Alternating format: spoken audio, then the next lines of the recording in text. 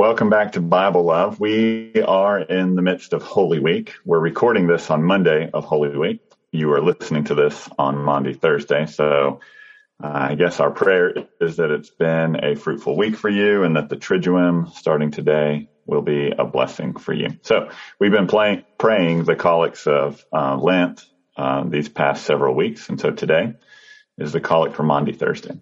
Let us pray. Almighty Father, whose dear Son, on the night before he suffered, instituted the sacrament of his body and blood, mercifully grant that we may receive it thankfully in remembrance of Jesus Christ our Lord, who in these holy mysteries gave us a pledge of eternal life, and who now lives and reigns with you and the Holy Spirit, one God, forever and ever. Amen. Amen.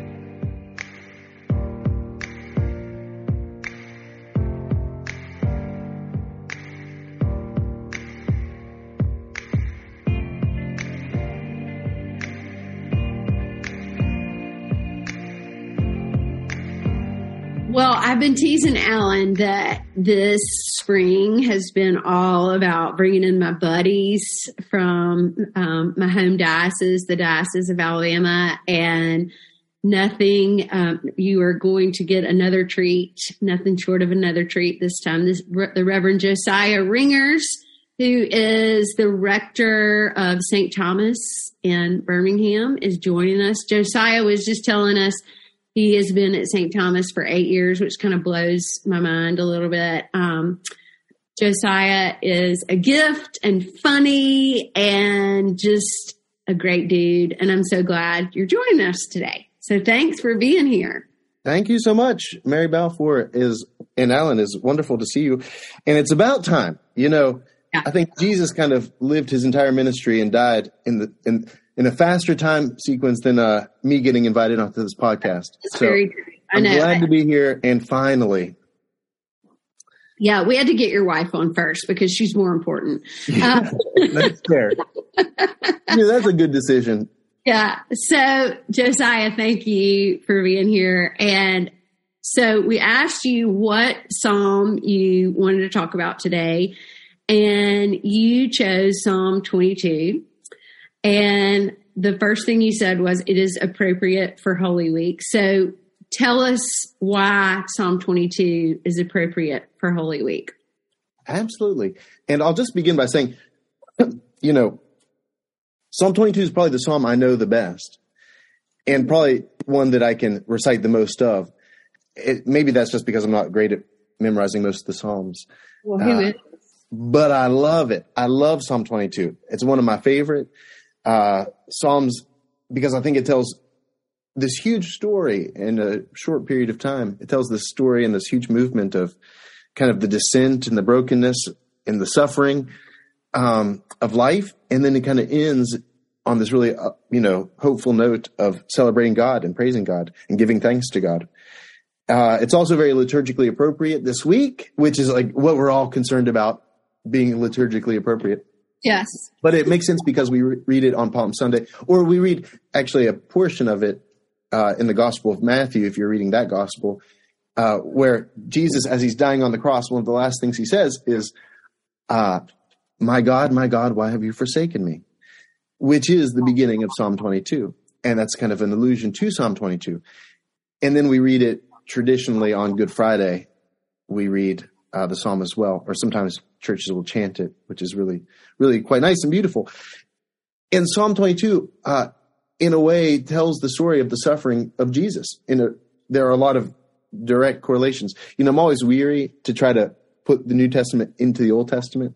I'm always kind of weary of people trying to force New Testament things into Old Testament stories, except for Psalm 22, where it talks about there's just so many little things that parallel Jesus' suffering on the cross, whether that's, being beaten but not having any bones broken, or being mocked and ridiculed, or being, tortured, and certainly being surrounded by people mocking him.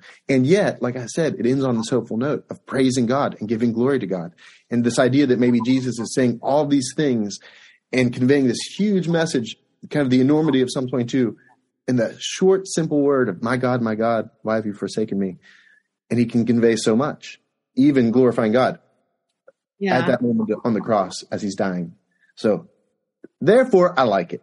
Yeah, I like it too. And I agree with you. Like, I get nervous about trying to like be in the lectionary and try to make it all happen, but it's impossible to ignore, my God, why have you forsaken me? When those are the exact words that come out of Jesus's mouth. But it also has some like really interesting stuff about like worms and, other kind of things that like, that are interesting in here, and bones, and my heart is like wax and my mouth is dried up like a potsherd. I mean, so it's all this, I don't know, kind of weird stuff. What do you think about those things? I mean, it parallels the suffering of Christ, like pretty directly. And he says, like, for instance, a pack of villains encircle me. They pierce my hands and feet. All my bones are on display. People stare and gloat over me. They divide my clothes among them and cast lots for my garments, which is like exactly what the gospel writers say that happens as Jesus is dying. They're casting lots for his garments. Which is incredible, which is like, they hurl insults, shaking their heads. They say, he trusts in the Lord. Let the Lord rescue him. And then literally that's what the gospel writers use, as people are surrounding Jesus and mocking him. They're saying, he trusted in God. Let God deliver him. So the gospel writers are definitely tuned into Psalm 22 as well. But, it just conveys so much. Yeah, for sure. So let's kind of talk through it. So the first one we talked about, my God, why have you forsaken me? Why are you so far from helping me? From the words of my groaning. Oh my God, I cry by day, but you do not answer, and by night, but find no rest. So I also feel like Psalm 22 is for those of us that maybe need to show some emotion to God, with not only in the comparison with Jesus and dying, but like how we might be feeling, right? Like, where are you, God? I would love to hear Alan's interpretation of this, but I feel like in this portion of Psalm 22, it kind of starts the night before, as Jesus is praying by himself, and says he's praying so intensely that he's literally like, bleeding, out of his eyeballs. He's literally like praying to the point of, with such intensity of emotion that he's literally bleeding. And he's praying like, if you can take this cup of suffering away from me, Lord, take it.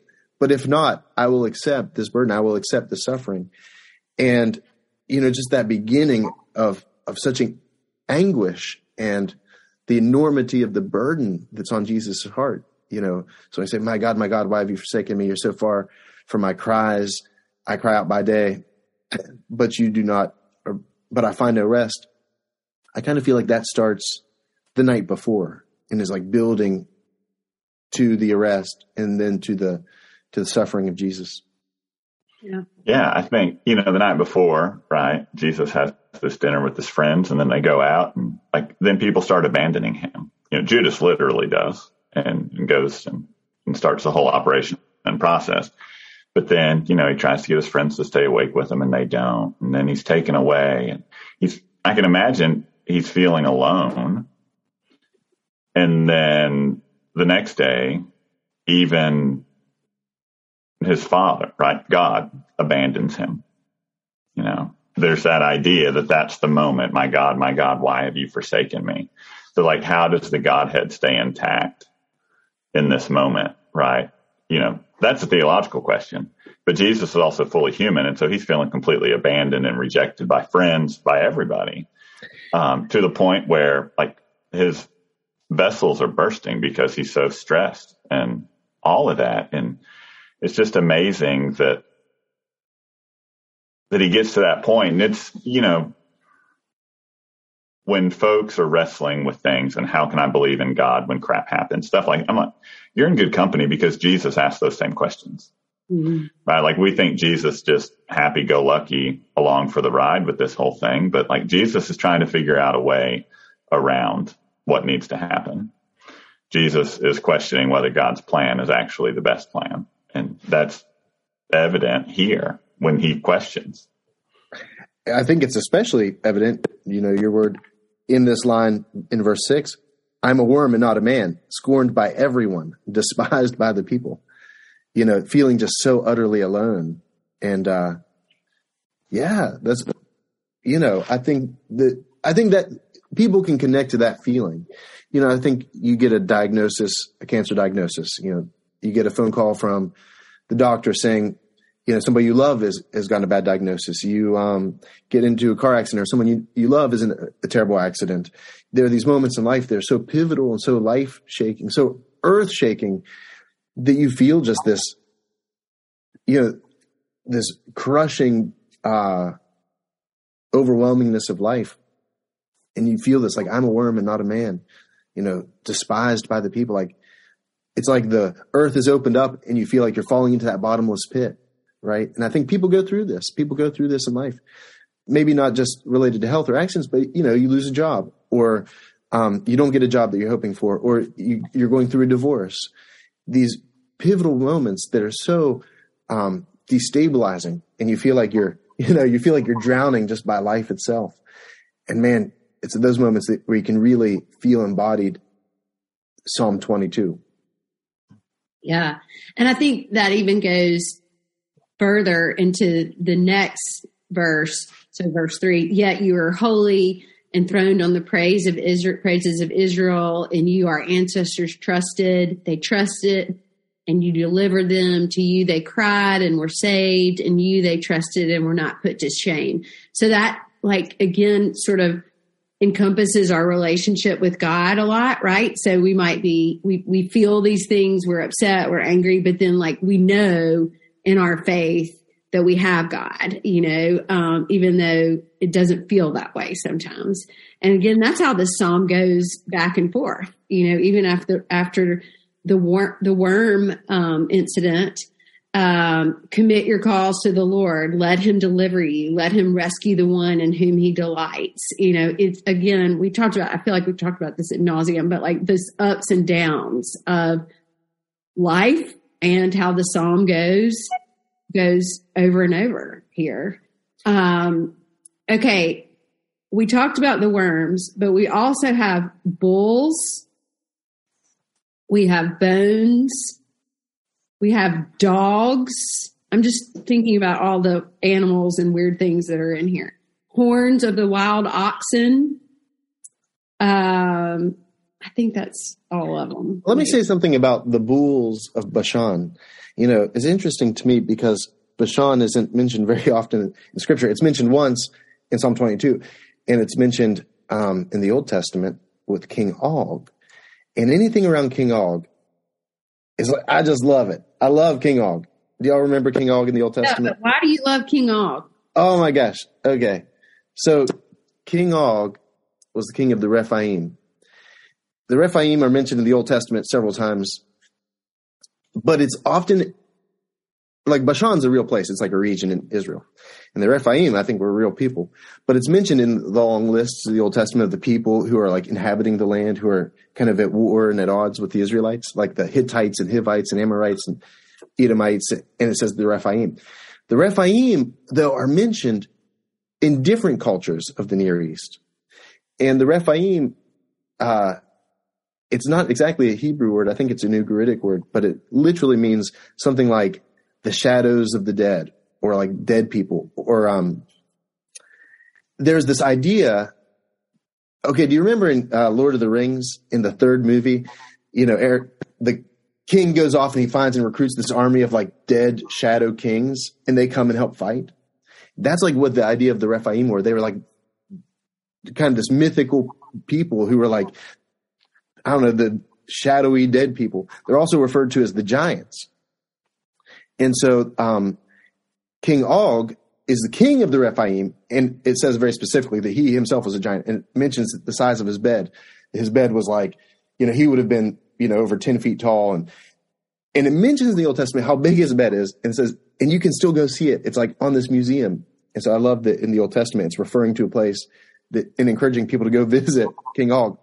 The idea was that they were the giants, or the people of legendary, almost otherworldly. And the idea was that Goliath was the last of the Rephaim. So Goliath, who fights David, is the last of the Rephaim. And just a little connection to that is David goes out and fights Goliath, and he fights him in the valley of Elam, which is in the larger valley of the Rephaim. So he's fighting Goliath, who is perhaps the last descendant of the Rephaim, in the valley of the Rephaim, which is loosely translated as like the shadowy dead people or the shadowy dead kings. And so in the very next Psalm, Psalm 23, he says, yea, though I walk through the valley of the shadow of death, I shall fear no evil. And I don't think of David being so poetic, as being actively thinking of that very specific place facing Goliath. So what if you translated Psalm 23 as, yea, though I walk through the valley, where I faced off with Goliath and faced my own mortality, right? And so in Psalm 22 and Psalm 23, you kind of have this connection to the giants, to the Philistines, so the bulls of Bashan, to me, it's almost this huge, epic, scary, the big, strong men, the towering figures of Bashan, King Og and his murderous army. Even though I'm surrounded by these giants of mythology, these giants of lore, I shall fear no evil, for God is with me. So the bulls of Bashan, I think is kind of interesting. That is so cool. I've never, you just say these things when you're, or chant these things, and you don't you find yourself in it kind of, but I don't go back and like look at the history and what is that, so that was awesome. Okay. So do you also know what a potsherd is? I do. Do you know? Does Alan know? I don't know. Tell us. So my mouth is dried up like a potsherd, and my tongue sticks to my jaws. You lay me in the dust of death. This is line 15. What I've always interpreted like a shard, like a broken piece of a pot, like the pot has been broken. The thing that stands out in my mind about a potsherd is from the book of Job, where he's covered in boils and he sits down in ashes and covers himself in ash. And he says he takes a potsherd and scrapes his body with him. But it's kind of a posture of humility, of brokenness, of desperation. When Job does that, it's in a way to show kind of how contrite he is, how sad he is, how his life is like dust and ash, and everything that he loves is gone, is devoid of life. But also his body's physically suffering, and he's scraping it, with this potsherd. Okay, interesting. You're teaching, but also, it's an allusion to this idea where someone comes, at least in the Gospel of Matthew, and offers him sour wine on the end of a sponge on a stick. It says, "My tongue sticks to the roof of my mouth." And someone comes because Jesus' mouth is obviously dried out. Part of dying on the cross, part of the suffocation process, right, is part of crucifixion is that you're suffocating slowly and you're getting less and less oxygen. So, I imagine his mouth is like desperately trying to suck in air, and your mouth is open and dry. And, that's just part of the suffering. Yeah. Josiah, do you have a favorite part of this psalm that really sticks out to you? Then there's like this pivotal moment, rescue me from the mouth of lions. Mm-hmm. Just like you did Daniel in the lion's den. But then verse 22, and yet I will declare your name to my people. In the assembly, I will praise you. In the assembly, this Hebrew word that can mean like congregation, or it can mean, like that might be the word you'd use for everyone in the synagogue. I'll stand up in the synagogue and praise your name. And the idea of maybe at the crucifixion, as Jesus is dying, those who are assembled around him, it's become like this new synagogue, right? What happens as soon as he dies? The person below him, the person who just crucified him, the soldier says, surely this man was God, right? That all of a sudden people are praising God and realizing that they were in the presence of God.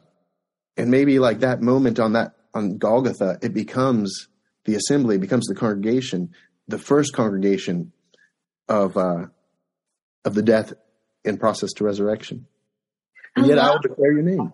I love all the comparisons. Like, I feel like this is such a gift for Holy Week to think about all that. I mean, we just don't do, or I don't. I mean, clearly you do. But, think about this in that way. I was thinking about what my favorite part might be, and I think it's verse 29. To him indeed shall all who sleep in the earth bow down. Before him shall bow all who go down to the dust, and I shall live for him. So almost like connecting us back to Ash Wednesday, those 40 days where we remember that we are dust, and to dust we shall return. But also like, I shall bow down to him. I shall live for him. Even in the midst of Jesus' suffering, like he does this for us and for God, and that living and that bowing. And I don't know, that just really stood out. Yeah. I mean, and again, like in verse 25, just a little bit before that, how does Jesus begin his ministry? He stands up and declares and reads from Isaiah. Alan, do you know what he says on that day when he's like declaring his ministry is about to get kickstarted? He reads from the scroll of Isaiah. Today the scripture's been fulfilled. Yeah. He says, been fulfilled. He said, look, you will see that the poor are fed and the hungry are satisfied, and I declare release for the prisoners and the oppressed.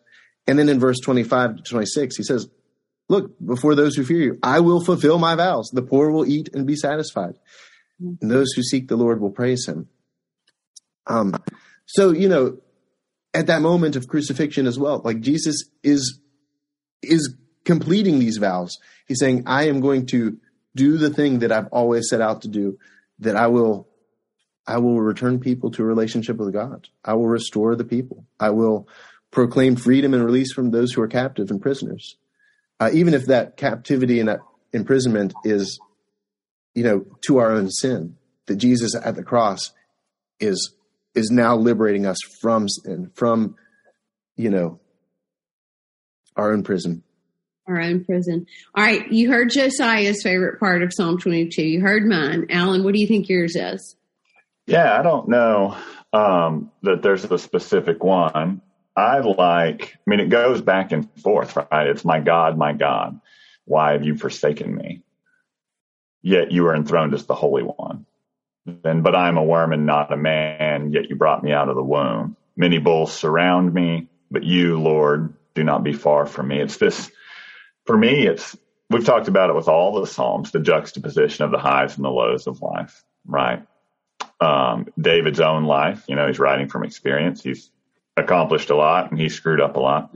But here, and projecting it onto Jesus, right? Like Jesus at his lowest of lows, when he's at the point of death, he still sees in that the goodness of it. In that, right? Like, I was teaching youth confirmation last night, talking about Holy Week and all of this. And we're talking about the days, and like everyone does, not just youth, everyone. Why is Good Friday called good? It's because of Psalm 22, right? Even at the point of death, God is not far from Jesus. Even at the point of death, we can still, praise God. I mean, that's why we're able to make it through this week and get to Sunday, is because the back and forth, the highs and the lows, all of it that's found here in this psalm. Josiah, is there any other part of Psalm 22 that we just cannot forget to talk about? Or did we cover it all? I love it. I love it. What is y'all know the Shema, hear, O Israel, the Lord your God, love the Lord your God with all your heart, your mind, and your soul. And then the very next thing it says is, and teach this to your children and all future generations. The blessing of God is inherently tied to all future generations, right? It's supposed to be passed down. And so I just love it. In verse 30, it says, posterity will serve him. Future generations will be told about the Lord. Kind of this promise of that God is coming for all people, for all future generations. It's tied into in connection to all of us, not just for me, but for all people that will come so far after me that I'll never know. The grace of God is coming. Josiah, this was such a treat with Holy Week in particular. I mean, I love you, but I love the way that you really took this psalm and opened it up for us scripturally. And as we walk into this Good Friday, which is really hard, it's hard for people to experience for whatever reason that may be, that they are so in love with Jesus or that they're having something going on in their life and they can feel that. So I just appreciate you opening it up for us, because I think we need that. We need to feel. We need to understand. We need to cry. We need to have the emotion, because all of that is so important before we actually get to the resurrection. And the easy thing to do is to skip that, right? And I don't want to do that. So I appreciate you giving this to us today. Absolutely. I think it's good, like you say, for us to experience the suffering with Jesus, but also, as we said at the beginning of this conversation, that there are those moments of great trial and tragedy in people's lives. And it's okay to not skip that suffering either. It's okay to sit down and say, like, this is really hard and this is a really, really awful time. And there may be resurrection and there may be, or new life in the future, but we're not at that place now. We're at the place of suffering, and Jesus meets us there, and Jesus doesn't rush us to say we might just have to sit down in the ashes and weep, and maybe we have to suffer together. We're not always being pulled out of the hole, but sometimes Christ comes down into the hole with us. Yeah. And Psalm 22 lets us have that space to say, even in my suffering, I can acknowledge there is a God and he's there somewhere. But for right now, I'm surrounded by the bulls of Bashan. I'm surrounded, right now I'm a worm and no man. And that's part of life. And that's okay. And that's part of life. Well, thank you. And listeners, remember, as always, we love you, but most importantly, God does.